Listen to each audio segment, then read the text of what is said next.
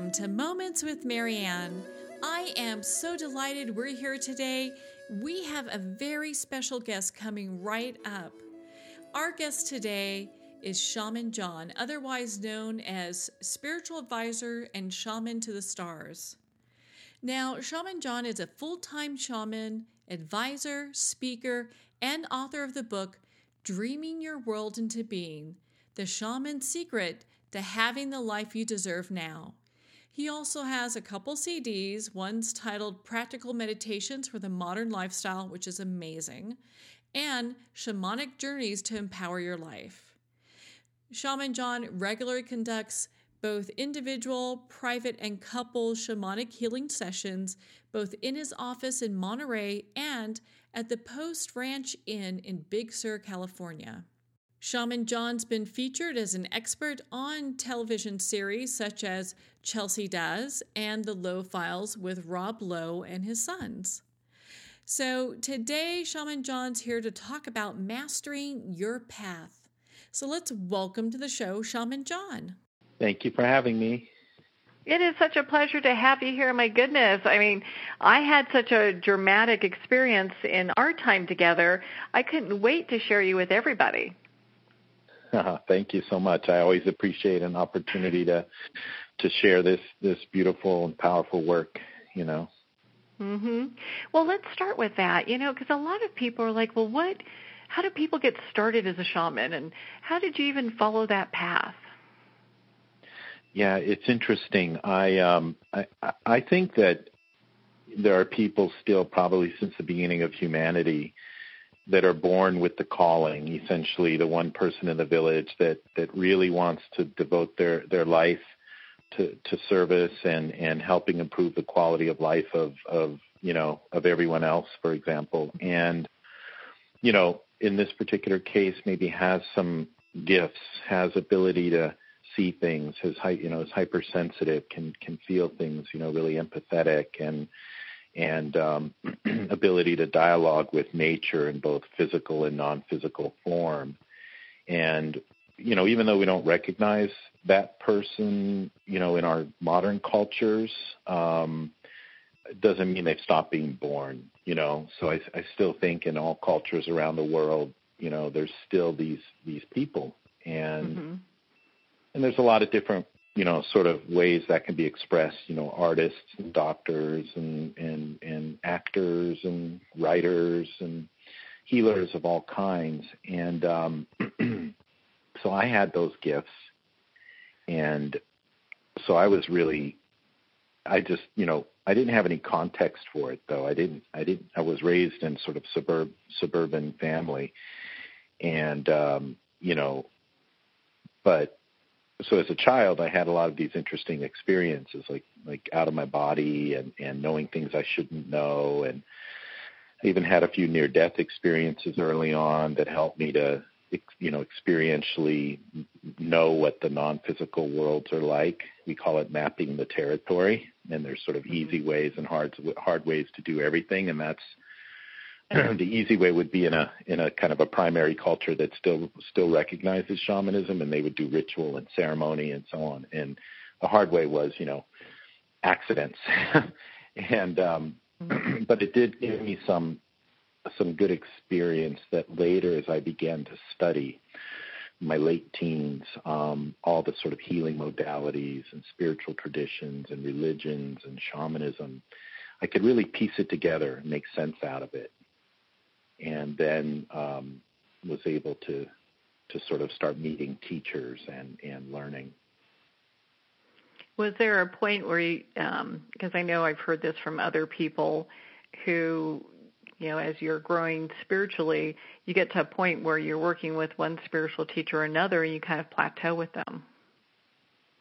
Yeah, I thought it was great because there are a lot of specialties in terms of all, sort of healing and psycho-spiritual work. And I was fortunate to get involved deeply in many of them. And there were moments where I felt like there was more, that could be discovered or addressed. And I, sort of, I think, set that intention, and as always, the universe kind of delivers. And I remember sort of wanting to, to continue to get new information, actually to kind of figure out who I was at this point in my journey. In my early, I think, 30s by then, I was working as an engineer, actually, for a living, and I recognized that wasn't my passion, and I had already studied all the books that say to find your passion and your purpose and so on. And I went to one of my powerful healers, and I asked him, what is it that I'm really here to do?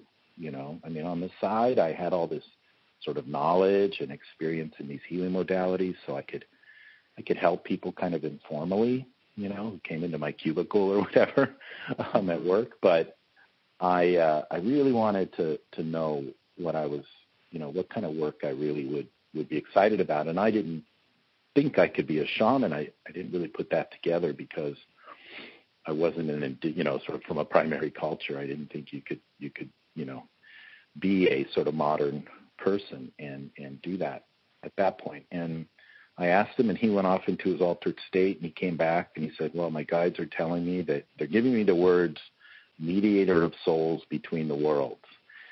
And I had no idea what that meant, and neither did he, so I didn't really know what to do. But he said, don't worry, you'll figure it out one of these days, And about 3 years later, having read a book by this Dr. Alberto Villoldo about shaman, called Shaman Healer Sage, which I loved and I thought was very comprehensive. It covered so much of everything else that I had already studied, that I went to his workshop. And I sat down, and Alberto sat down, and the first thing he said was, a shaman is just a mediator of souls between the worlds. And so that was my answer, right? It was like, you're a shaman. And I was like, oh, okay. That was a lot scary. But he has a really good training program that I dove into, and then it was just from the first session on, and the results that were happening, and what I was able to do that I didn't know before in terms of these gifts, it sort of took off from there. Yeah, you definitely are very gifted. I mean, I could tell from the time that we spent together, and it was a pretty profound time personally. And you've been working with, people all across the spectrum. You've been working with entrepreneurs and movie stars and you name it. Mm-hmm. Yeah, it's interesting. I personally am a very I don't know how you would say it, but sort of passive in terms of, like, I don't have a real agenda or sort of like a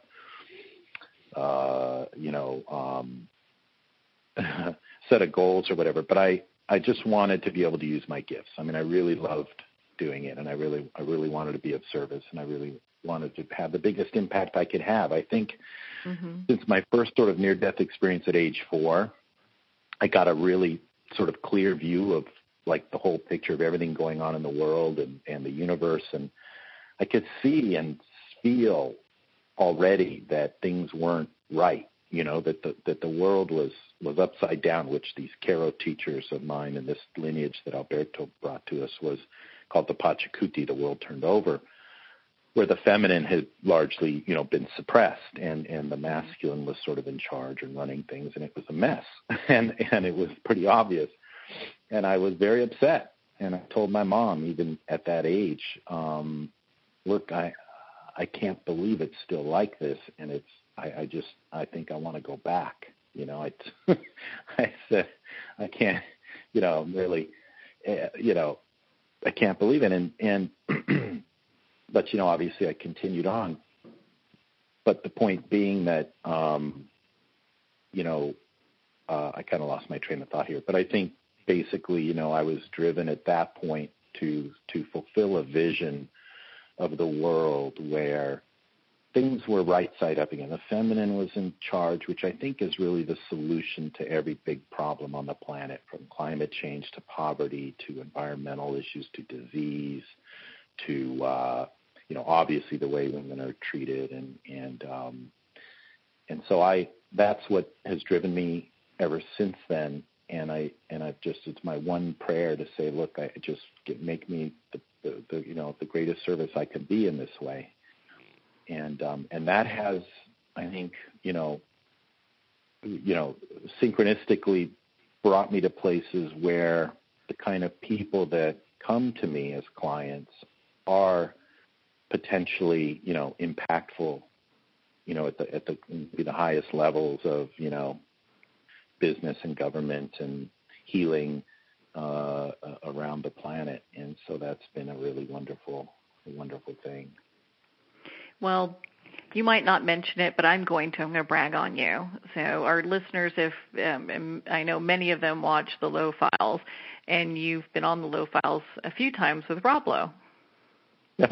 Yeah, that was kind of a funny synchronous, all these little things that I've ever mentioned in my life. God, it'd be really nice to work in a village in a little hut in a place like Esalen, and a year later I get asked to come work at the Post Ranch Inn at Big Sur, right?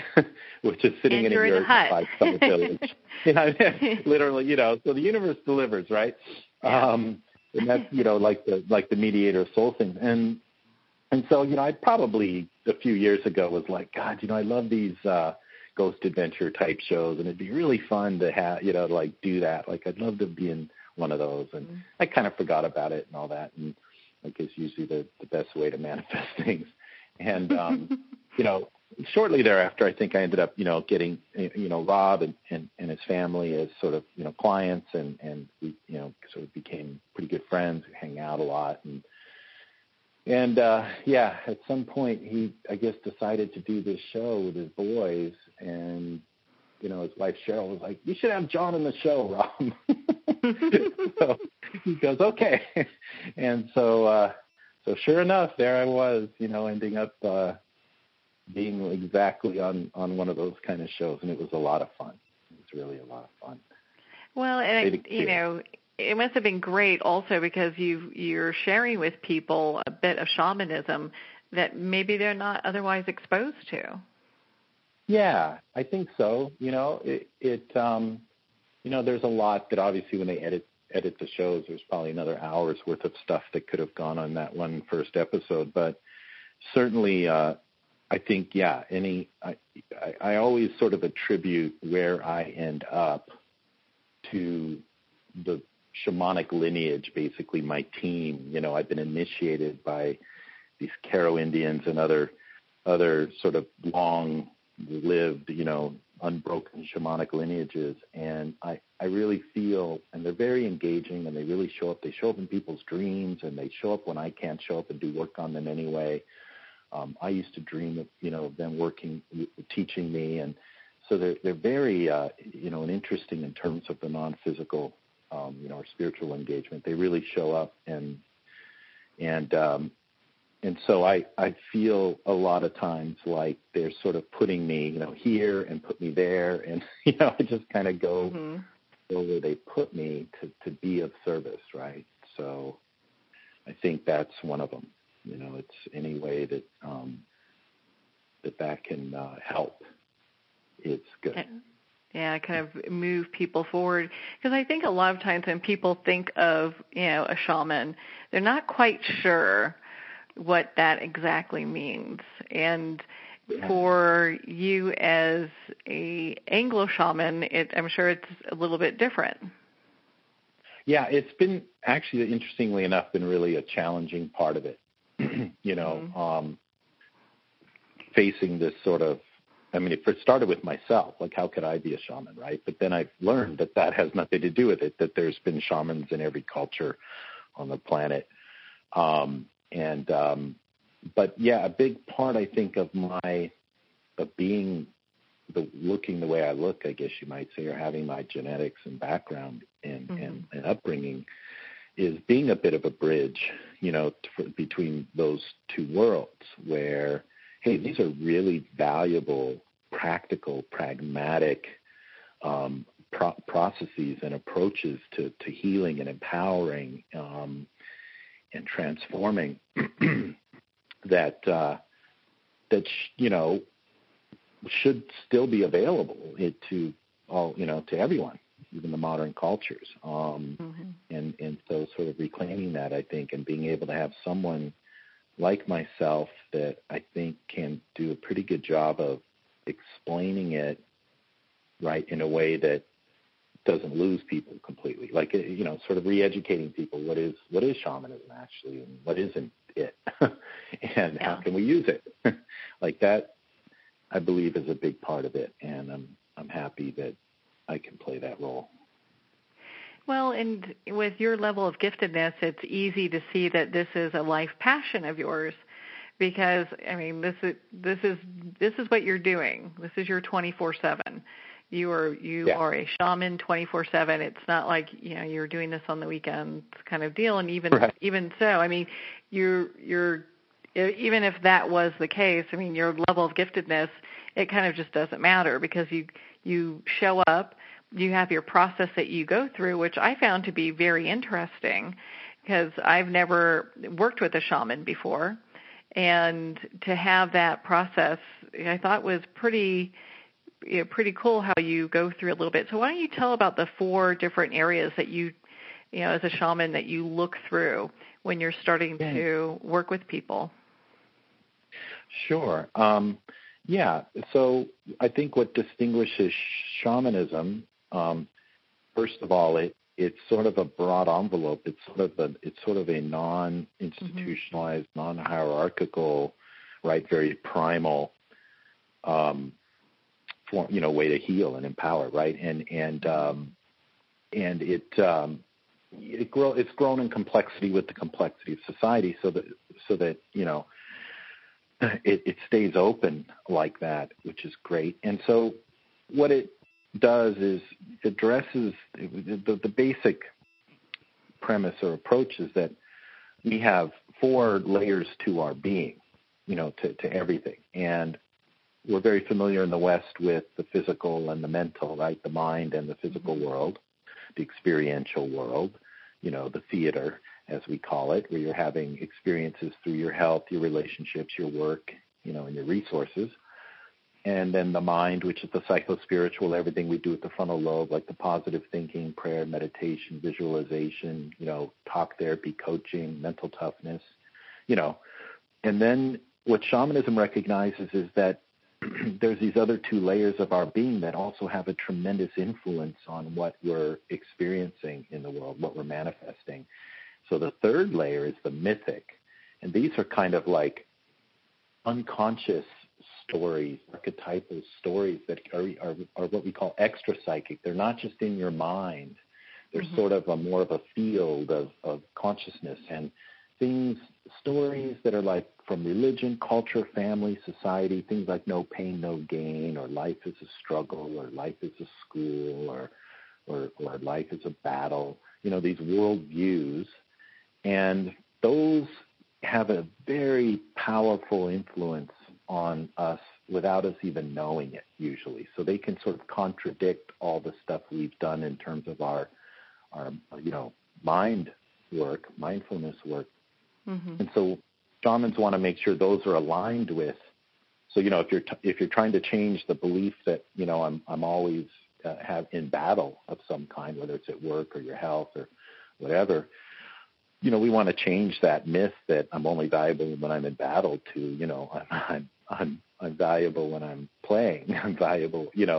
I'm just life is a theater. And so we have ways of accessing that, and that's the mythic. I mean, that's the ritual, the ceremony, the images, the symbols, the art, the music, the poetry, the totem poles and the animal totems and the vision boards and destiny altars and ancestor altars. Like that's how we access the mythic. It's like modern sales and marketing does the same thing. They don't just say buy our shoes, they make you run the fastest, here's the data. They have a Puma, right? And everybody goes out and buys the Pumas, right? Because they're sort of true. So and religions use that as well, that layer. So it's a very powerful point to address issues and very important layer to address. And then the deeper, the sort of furthest upstream, the sort of reason we might have been born into the myths we were born into for like the 10th time is the soul. It's the luminous energy field. It's the aura and chakras in Sanskrit. It's anima in Italian. It's l'âme in French. Everybody's got a name for it in every language. It's your essential self. It's the you that is you after your physical body's gone and can't wait to come back and play in the theater, especially when it's right side up and it's more pleasure than pain and it's more comedy than tragedy, kind of back in the garden, so to speak. But that is the part that shamans, like in the way I've been trained, like to address first, because it's like the blueprint. You know, if you build a building and it's faulty, right, the elevators don't work or something like that, you can keep trying to adjust them and jerry-rig them and do all kinds of stuff to try and like work around and try to get it to work, or you can go back to the blueprint and you can fix the blueprint, and then the building sort of fixes itself, or, you know, it's easier to fix correctly, you know, and more efficiently.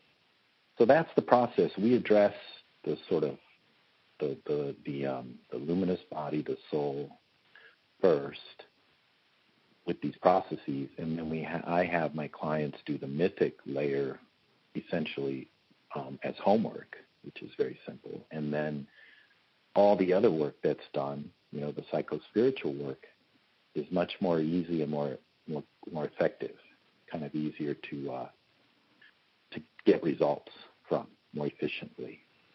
Mm-hmm. So that's I don't know if you wanted me to talk about the 5 steps in the Sure. You know, I'd love for you to share that with our listeners, because when you were going through those steps during our time together, when I had an appointment with you, it was really interesting how you went through each one, and it resonated with me. I can say, okay, that makes sense. And the things that you were bringing up, it was easy for me to go, gosh, you know, I totally get what you're doing. And I'd love for our listeners to get a sense of that as well. Sure. Yeah. So when it comes to this healing process, which, you know, is the title of the show, Mastering Your Path, right? To become a master of your theater, of your life experience, of your, you know, of your life and your path and your work. This is, you know, the more sort of free from influences and the more empowered you are, I think, you know, the easier it is to do that. And these influences come, like I said, on the level of the deepest level, the level of the energy body, okay? They come from patterns, energetic patterns or imprints, or sort of threads or influences or connections I'll talk about in more detail. But these patterns and imprints are there because when, you know, normal life happens, which is both pleasure and pain, mostly pleasure, hopefully, and occasional contrast, the way that we process and release those painful moments is we cry, we scream, we yell, we process it at a gut level until we can't anymore. And then the heavy energy we can't process goes out the base of our body, the first chakra, into the earth, you know, basically at the perineum, into the earth, and gets mulched and turned into new energy, just like our food. You know, we don't rationalize, talk about, analyze our food. We put it in our gut. We burn it with acid. The ash we can't process goes out the base of our body into the earth and gets mulched and turned into new food, right? Which is great. It's a nice deal. But for, like, you know, several thousand years now, since the feminine has been suppressed, we've been told, don't cry, don't get angry, you know, be rational, right? Be stoic, be masculine. Think about it. Don't be feminine. Don't be hysterical, right? You know, everything from the neck down became, you know, lesser than or evil, right? And so as a result, we've been blocking, you know, the release of a lot of heavy energies. And then they've created imprints. And I guess the good news in a way is that there's only 6 of those painful human experiences. There's infinite ways the story can play out, who does what to whom and how, the mechanisms, but the core experiences are loss, abuse, betrayal, abandonment, neglect, and engulfment, bondage. So, you know, you could lose a car, lose a friend, lose your house, lose a job. It's just loss. So to shamans, it's kind of incidental, the details of how it happened, but the core experience that keeps playing out and repeating is what we want to remove, the influence. So the first step in that is a process where we simply, it's called nikwi in Quechua, my Karo teacher's language, which is like combustion or digestion. And that's the one I call the energetic enema. So it's like we put we use my healing stone. Yeah, sorry. No, we'll use your language on that one. That's the. I use very practical language when it comes to this stuff. It's not very flowery, but basically, these stones that go through my healing journey, my shamanic initiations and training process, they do the work of this nikwi. So they will combust or digest those heavy energies and remove them from your energy field and return them to the earth where they should have gone in the first place. And that's why it's like an energetic enema, basically. But it goes all the way back to the first version. And you might be on version 30, of that kind of experience, So though that's the first step.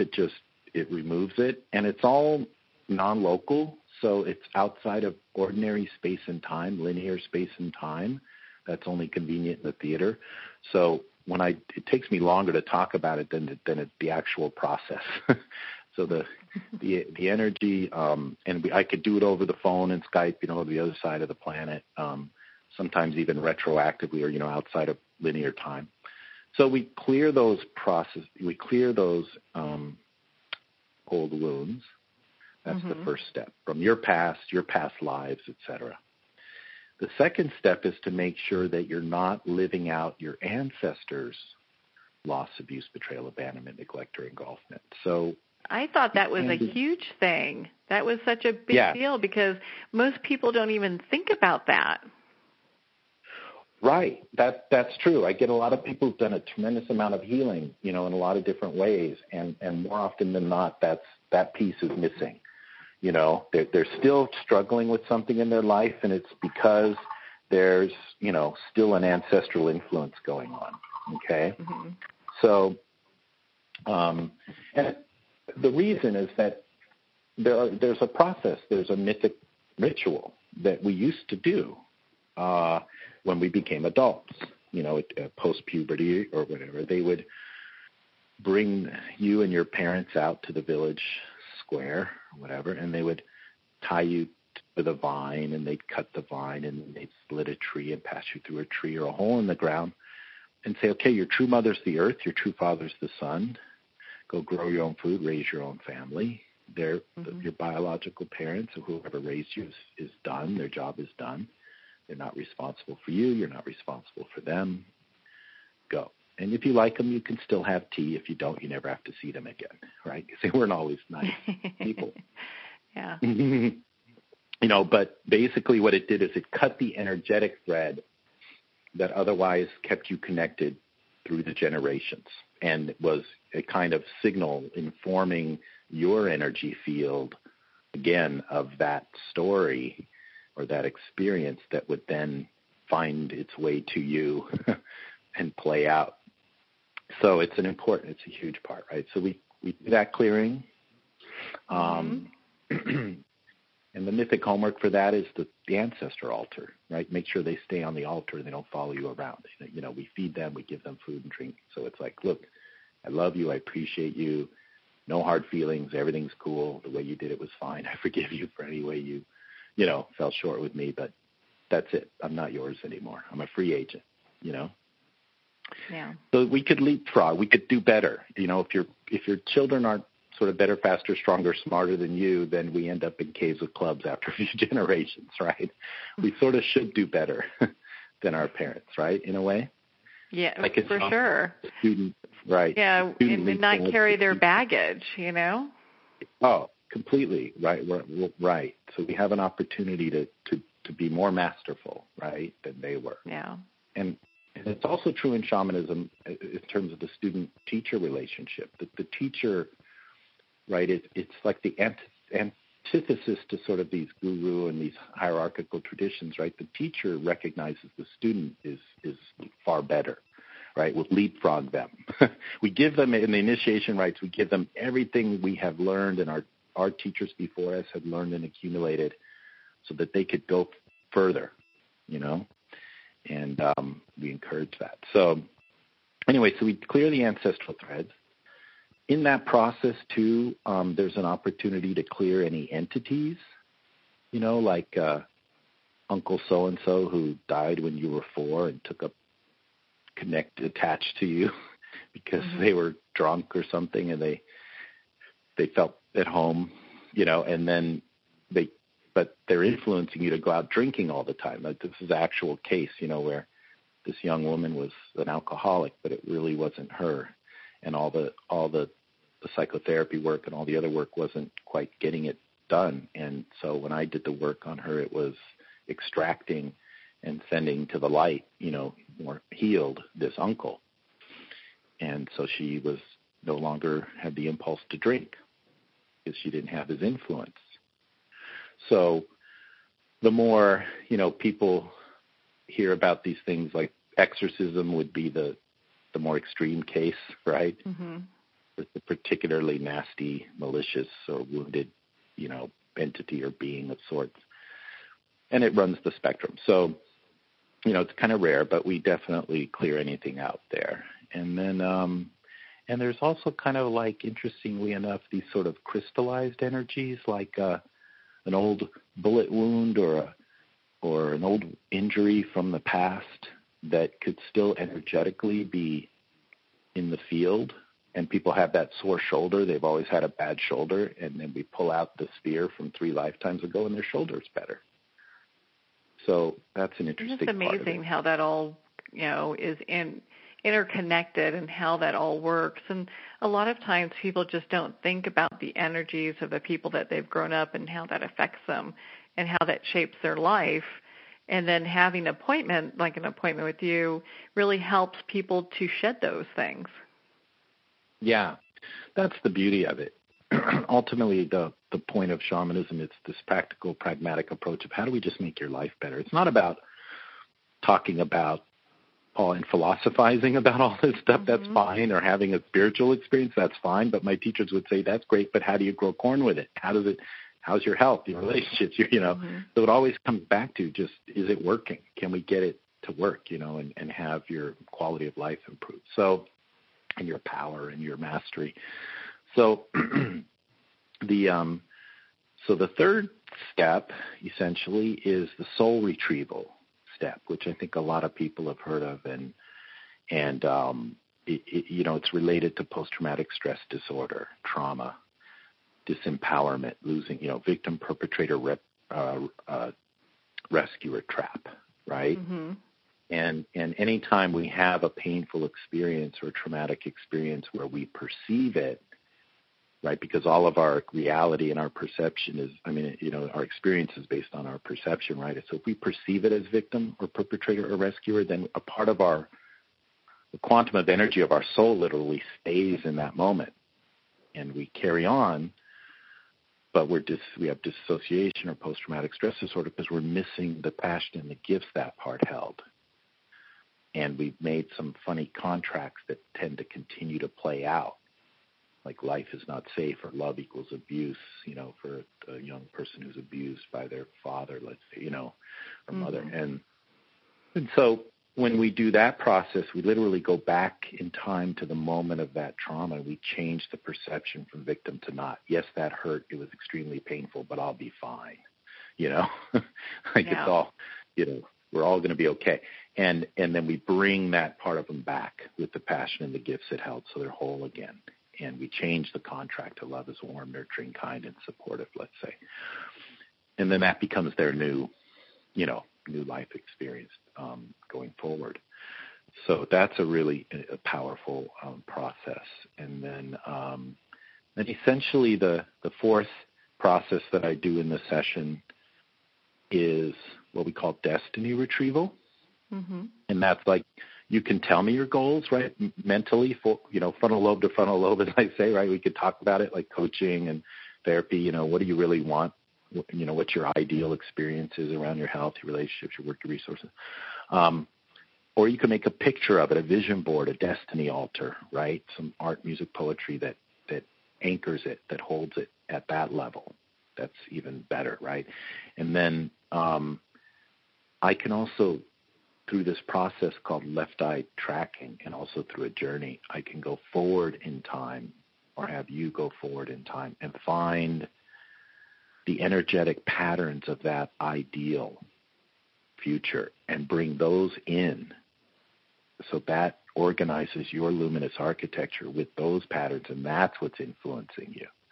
So you're being influenced by your ideal rather than the past wounds and stories. And what a big difference that makes, to be able to start walking your path without all this influence that you don't even know, most people don't even know that's affecting their lives. Yeah, it's really the difference of swimming upstream or downstream, right? That's a good analogy. Right? You can do all the wonderful work out there for years about, getting that dialed in, right? But if you're swimming against all these energetic and mythic patterns, right, that are trying to manifest something else, it's just, it's work. But if you do this first, then you go do all that other, right, work. Then it's so much more efficient to me and quick, Yeah. And graceful. It's really a matter of accepting the grace of the ability to access these levels and do that. It's sort of this wonderful gift. It's very unconditional, really. These non-physical teams that we work on pray to, whether it's your own religion or a shamanic lineage or a spiritual lineage, when we ask for help from them, they're not saying, well, maybe tomorrow I've got, something to do, or you weren't very good yesterday, so I'm not going to help you today, right? They just help. Yeah. They show up and they help you, and that's grace, right? It's unconditional. And I approach the work that way myself as much as I can. Physically, I'm obviously limited by space and time, so I can't always show up, but I try to be as unconditional as I can. I don't judge. We're taught not to judge. We're taught we can't be offended, and even in terms of payment, it's completely flexible. So I don't want anything to get in the way of the ability to show up for the work as best that I can. Obviously, I'm still obviously limited, but to me that's real shamanism. It's this really unconditional approach to helping, and we know that works in terms of the non-physical teams that we work with and call on, and the power animals and all other aspects of nature, the stone people, the plant people, and so on, and the animals. Yeah. You see nature as conspiring. Well, and and to kind of go back a little bit, you had talked about doing a soul retrieval, and I had never had that done. And it was interesting just to see how that process worked and how I felt afterwards. I mean, it was pretty dramatic. Yeah, it is. And the beautiful thing of the soul retrieval and the destiny retrieval is you can actually, most of these things require a shaman, right, to work with you, because there's certain parts of ourselves we can't get to. Like I use the analogy of a neurosurgeon. They could do surgery on their own leg, but not their motor cortex, because their hands will freeze, right? So there's times when we need to have somebody, work with us, most often, right? And yet there's a couple of these things like the soul retrieval journey that you can do on your own. Like you can listen to a recording or something and do this journey and really have that experience that you had of when I did it for you, the destiny retrieval journey. I actually have that on one of my CDs that someone can do to help go into the, go up energy, through this mythic ritual to go get the energy patterns of their future and bring them in. So that's the beauty of it. There's a lot of ways to do it.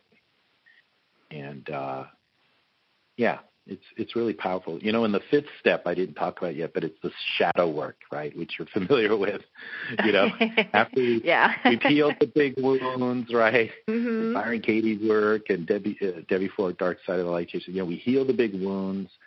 We heal the ancestral stuff. We do the soul retrieval, the extractions, the destiny retrieval. At that point, right, the only thing that continues to sort of bring us difficult experiences, right, whether it's, you know, people we run into and their behaviors and stuff that we can't stand, it's the shadow work, right? So at that point, it's good to embrace that part of you, right, and love it completely and improve your quality of life that way. But it's nice to do these other steps first because it makes it easier. It's hard to embrace the violence in you when you're still carrying the wound of being violated, right, or being the violators from, you know, for example, or the ancestral piece and what have you, or the soul loss. So, yeah. Well, but there are a lot of people with that too, you know, that they have that going on where there's been some tragedy that's happened in their life, whether, you know, it's a violation of some sort or loss or, you know, lack of trust, something's happened. Yeah. Oh, unfortunately, right, it's ubiquitous, right? I mean, it's been, again, thousands of years since we've not properly processed those wounds, you know, ever since, again, the feminine was suppressed. And so, yeah, most people have something, you know, that has that can be worked on this way and help improve, you know, again, their freedom, their power, their mastery, just to, you know, and it doesn't mean things don't happen anymore, right? Yeah. Stuff still happens, painful stuff, but it's how long we hold on to it, right? It's how much it still influences us. Can we cry and scream and yell in the moment, release it, or are we still thinking about it a month later and it's still affecting our life, you know? So it's you know, I don't want people to think that this is about sort of creating a life of just all hot fudge sundaes and no, you know, bitter food. That'd be an interesting journey if that happened. Yeah, or controlling other people's you know, if I do this, maybe I'll never run into, you know, this kind of person again. No, it's a theater. It's still happening, and we wouldn't have it any other way. But it's the mastery, right? It's how long can you do you not hold on to it? Can you process it, release it, and just move on? Like, it's all that stuff, right? It's really being able to, no matter, because 5 people can witness the same experience and have 5 completely different experiences of it, right? Mm-hmm. From horror to bliss, whether it's a volcano erupting or a tsunami or an earthquake, doesn't matter. It's your experience, right? It's Viktor Frankl stuff, right? It's how do you master your experience regardless of what anyone else does or doesn't do? That's the key. That is the key. That's what it's all about, because it's you know, not mastering anything else around you, just your own personal journey, that inner journey. Yeah, your experiences, exactly. Well, and what's cool is, like, when we did our session together, it was my session. You didn't have a session. Anyway, we did the session.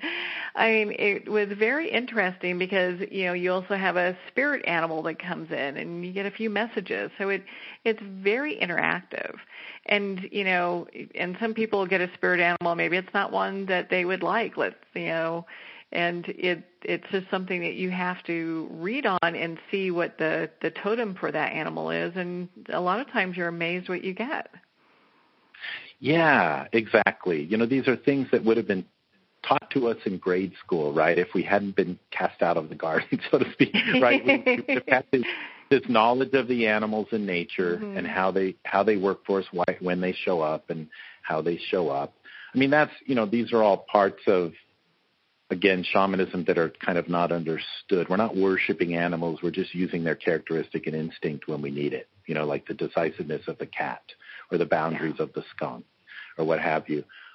It's just practical. It's like tools. It's mechanical. It's like technician tools. You know, and the other thing that people, I think, get a little misunderstood about with shamanism is confusing it with sorcery, right, which can use a lot of the same tools and techniques, but the sorcerer uses it to disempower people, to take something from them and keep it for themselves, or to, get a lot of money from somebody to do a curse on, their enemy or whatever, and then keep in that relationship of, you need me to do that and protect you, what have you, right? And the shaman's like, no, we don't want to engage that way. It's not efficient. It's a waste of energy, and it's ultimately not really ethical nor of service. We want to empower the person not to have enemies in the first place, right? Or not to, do you know what I mean? So it's all about empowerment. It's all about empowerment. Exactly. And so therefore we don't guru for somebody. We're just their mechanic, right? Like we're their auto mechanic. We don't tell them how and when to drive their car, right? So we just clear the way for them to do anything they want in life, but, to be their own guide, right? To follow their own guidance, to be the masters of their own, do you know what I mean? And then to be able to call on guides, in quotes, or teams to help them accomplish what they want to accomplish, but nobody to tell them what to do or what they should want, right? So that's an interesting, that gets confusing for people, that part, right? There's little nuances, like karma, for example, the way I learned it, in the Hindu traditions and so on, right, was if you do something hurtful, cause pain, then that pain will be caused to you at some point, right? And it's like, not really, right? Because the experience of pain, whether you're the victim, the perpetrator, or the rescuer, is the same. So if you're still holding the pattern of that pain in you, right, that didn't get processed and released, then regardless of whether you were the quote-unquote victim, perpetrator, or rescuer, it can show up in your experience in any of those ways again. Yeah. So you'll see that pattern repeat. Exactly. So it's not like there's a judge or a scorekeeper kind of doling out justice, right? It's more energetic patterns that are creating experiences, and it's sort of it's the same amount of pain whether you're one of those three. You know what I mean? Whether you're on the receiving end or the giving end, essentially. So that's different, right? That shamanic approach to that is just a little bit nuanced, right? Because one disempowers and one empowers, right? It's freedom. It is. I found it to be all about freedom, because a lot of times, it's not about, and we kind of talked about this actually before you and I had my appointment. It's not about seeing people time and time again. I mean, sometimes people need that. But you work a lot with people where you only get to see them that one time, and then they're off and doing their thing. Yeah, that's kind of the approach that I've taken. Like I said, it's really bad business practice, but I've never been a business person, so I don't care. But but it's like I could spread it out to multiple sessions, right? We joked about that, but I think once we get to the core and we do this really powerful work at that core level, right? Change the blueprint, right? Get it dialed into what's going to support your journey, right? In your own theater, your own, writing your own script. And then you do the mythic homework, At that point, right, the rest is the psycho-spiritual work, which is the coaching and the daily mindfulness practices and spiritual practices. That's all good and hugely important stuff to do to support the ultimate, manifestation of your ideal life, right? But that part you don't need me for. You know what I mean? Like I've done my bit. Now, and I can see where people would come to you though, if they're seeing another pattern come up or something else that they're having a tough time with, so that they can work through that. Yes, life is, again, it's still kind of upside down out there, right? We don't get to cry and scream and yell every time we experience pain, so people can get kind of mucked up again, right? So I do see people sometimes for just the maintenance, of the energy body in that regard, or like the tracking part, which is more the coaching and the psycho-spiritual work. Like, what is it that you're really, what's really going on here? What do you really want, experientially versus what you think you want? Like, I do work with people still a little at that level, multiple times or what have you. But yeah, it's it probably just depends on the person, It depends a lot on the person. And ultimately, though, if you think about it, right, if we're successful being driven by this vision, in my particular vision of this world of, children playing in the theater together, right, just empowered, free beings, playfully creating, more complex and interesting scripts, the sort of shaman's view of the world, of nature, seeking greater complexity and so on, then I'm kind of putting myself out of business, right, in that regard. Like, in other words, it would be nice if we just processed things naturally and cried and screamed and yelled when things were, kept our power, and then I wouldn't have anything to do on that level, right? So that is my, the reason I get up every day is because eventually I'd love to be living in that world. I don't know how long it's going to take. I wish it was 50 years ago, right, when I was 4. And I wish it would be tomorrow, but I'm getting old enough to realize it might be a couple hundred more years in reality. I don't know, unless there's a miracle, right, which would be great. But it's like, just like now we're seeing the return of the family, like I've talked about it for 20 years now, the whole sort of solution to every problem on the planet is women being in charge, is the 80-20 thing being flipped, right, where women are running 80% of everything. And, the masculine is courageous enough to support that without suppressing it out of fear. Like, that's my core. That's what I think is going to be the real, sort of ideal world. It's the matriarchal, it's sort of how these indigenous primal cultures did live healthy, peaceful, sustainable lives, till it got flipped around. So that's like, I'd love to see that and be in that world, Well, and it feels like it's emerging with all the changes that are coming to fruition at this point. And, from many of it's been from kind of a catalyst from the Me Too movement, that women are, being heard. They've been speaking out. You hear a lot of these women that are speaking out year after year, and they're finally being heard and coming together to say we need new standards when it comes to this kind of thing. Yeah, I think it's a huge part of it. Just like, that's the awareness part. Like, a lot of us were aware this has been happening, like I said, like my whole life, right? It's been obvious that it's like Me Too is every woman. I don't see any woman who hasn't been, subject to this, right? And now, yes, it's finally like, I think I've seen that as the vision of women really sticking together, right? Because the physical overpowering that a man might have means nothing when there's 10 women going, hey, stop, right, and settle down, and get in line, and and so I think that's a part of it. And I think I've talked about this. I wrote about it in my book, and I've talked about it for decades now. It seems that this fear-driven masculine, the wounded masculine, as people say, right, and sort of fear-driven, that was the cause of all this flipping over in the first place. It takes courage to face, a volcano, a jungle, a jaguar, a powerful woman, right? These are we call it the wild, untamable feminine. It's beautiful, amazing. It's wonderful. It's the whole purpose for being on this planet. This amazing, rich, diverse theater, messy, wonderful.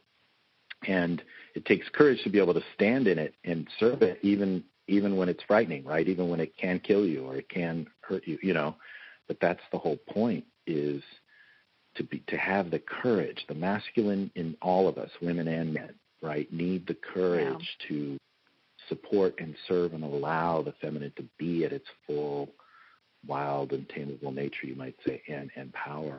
And so I know that, or I suspected that the masculine would kick and scream its way out of this.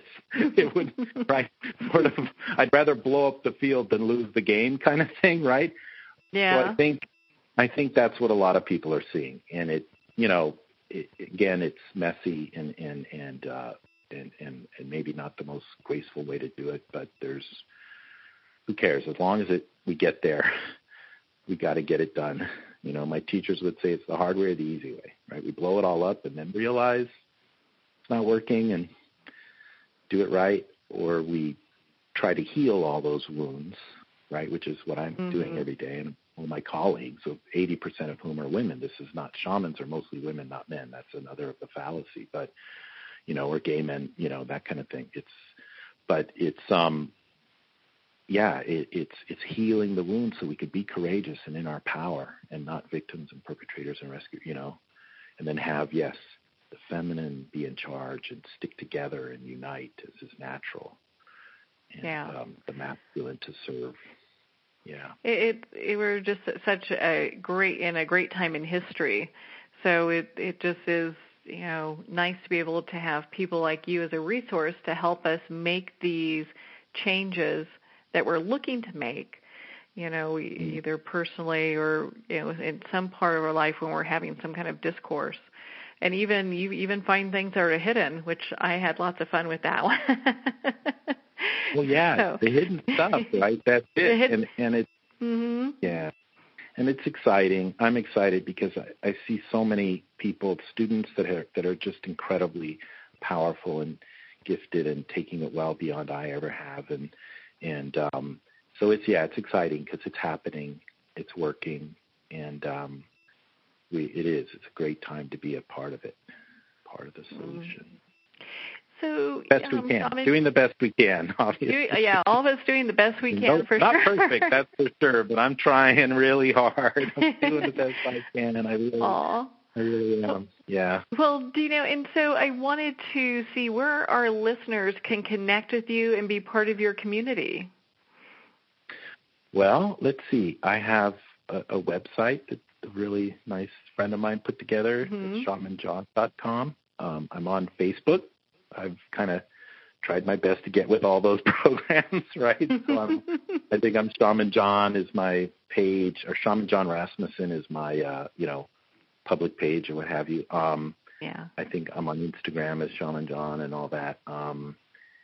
So that's all ways to sort of keep track, and email me anytime, of course, John at Shaman John, which is without the H, John, Jon at shamanjohn.com. And I just love doing my work, and I love answering questions and trying to, like I said, do the best I can to bring some clarity and all to the situation. So, yeah. I mean, there's so many wonderful ways that we can improve ourselves, and it's just a fun and an exciting journey. And really, I think once people dive into it and start unraveling parts of their life that don't serve them anymore with, someone such as yourself, it really helps us to see, the world and, possibilities in a whole new way. Yeah, it's a nice compliment to everything else out there. The way I look at it, it's an important thing to address those two layers in addition to everything else. So I think it's great. Well, Shaman John, thank you so much for taking the time to be on the show with us here today. Thank you, Marianne. I'm really honored and grateful for this opportunity. Well, it's been such an honor and pleasure to have you here, Shaman John. I mean, my appointment with you was so profound, and again, could not wait to share you with everyone else as well.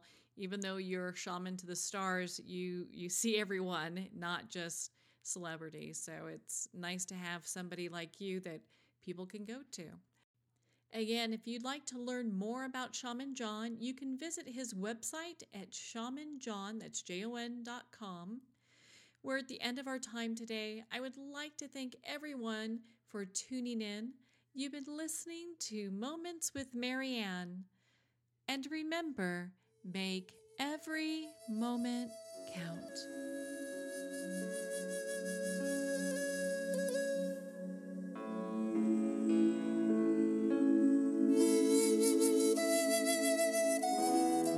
In a single moment, your life can change. Moments with Marianne is a transformative hour that covers an endless array of topics with the best of the best. Her guests are leaders in their fields, ranging from inspirational authors, top industry leaders, and business and spiritual entrepreneurs. Each guest is gifted and a true visionary, a recognized leader in her own work, and while teaching others to develop, refocus, and grow, Marianne will bring the best guest and sometimes a special surprise. Don't miss this. You never know just which moment will change your life forever. Moments with Marianne airs every Thursday, Friday, and Sunday at 8 p.m. Eastern, 6 p.m. Mountain Time. Make sure to tune in and visit momentswithmarianne.com for more information.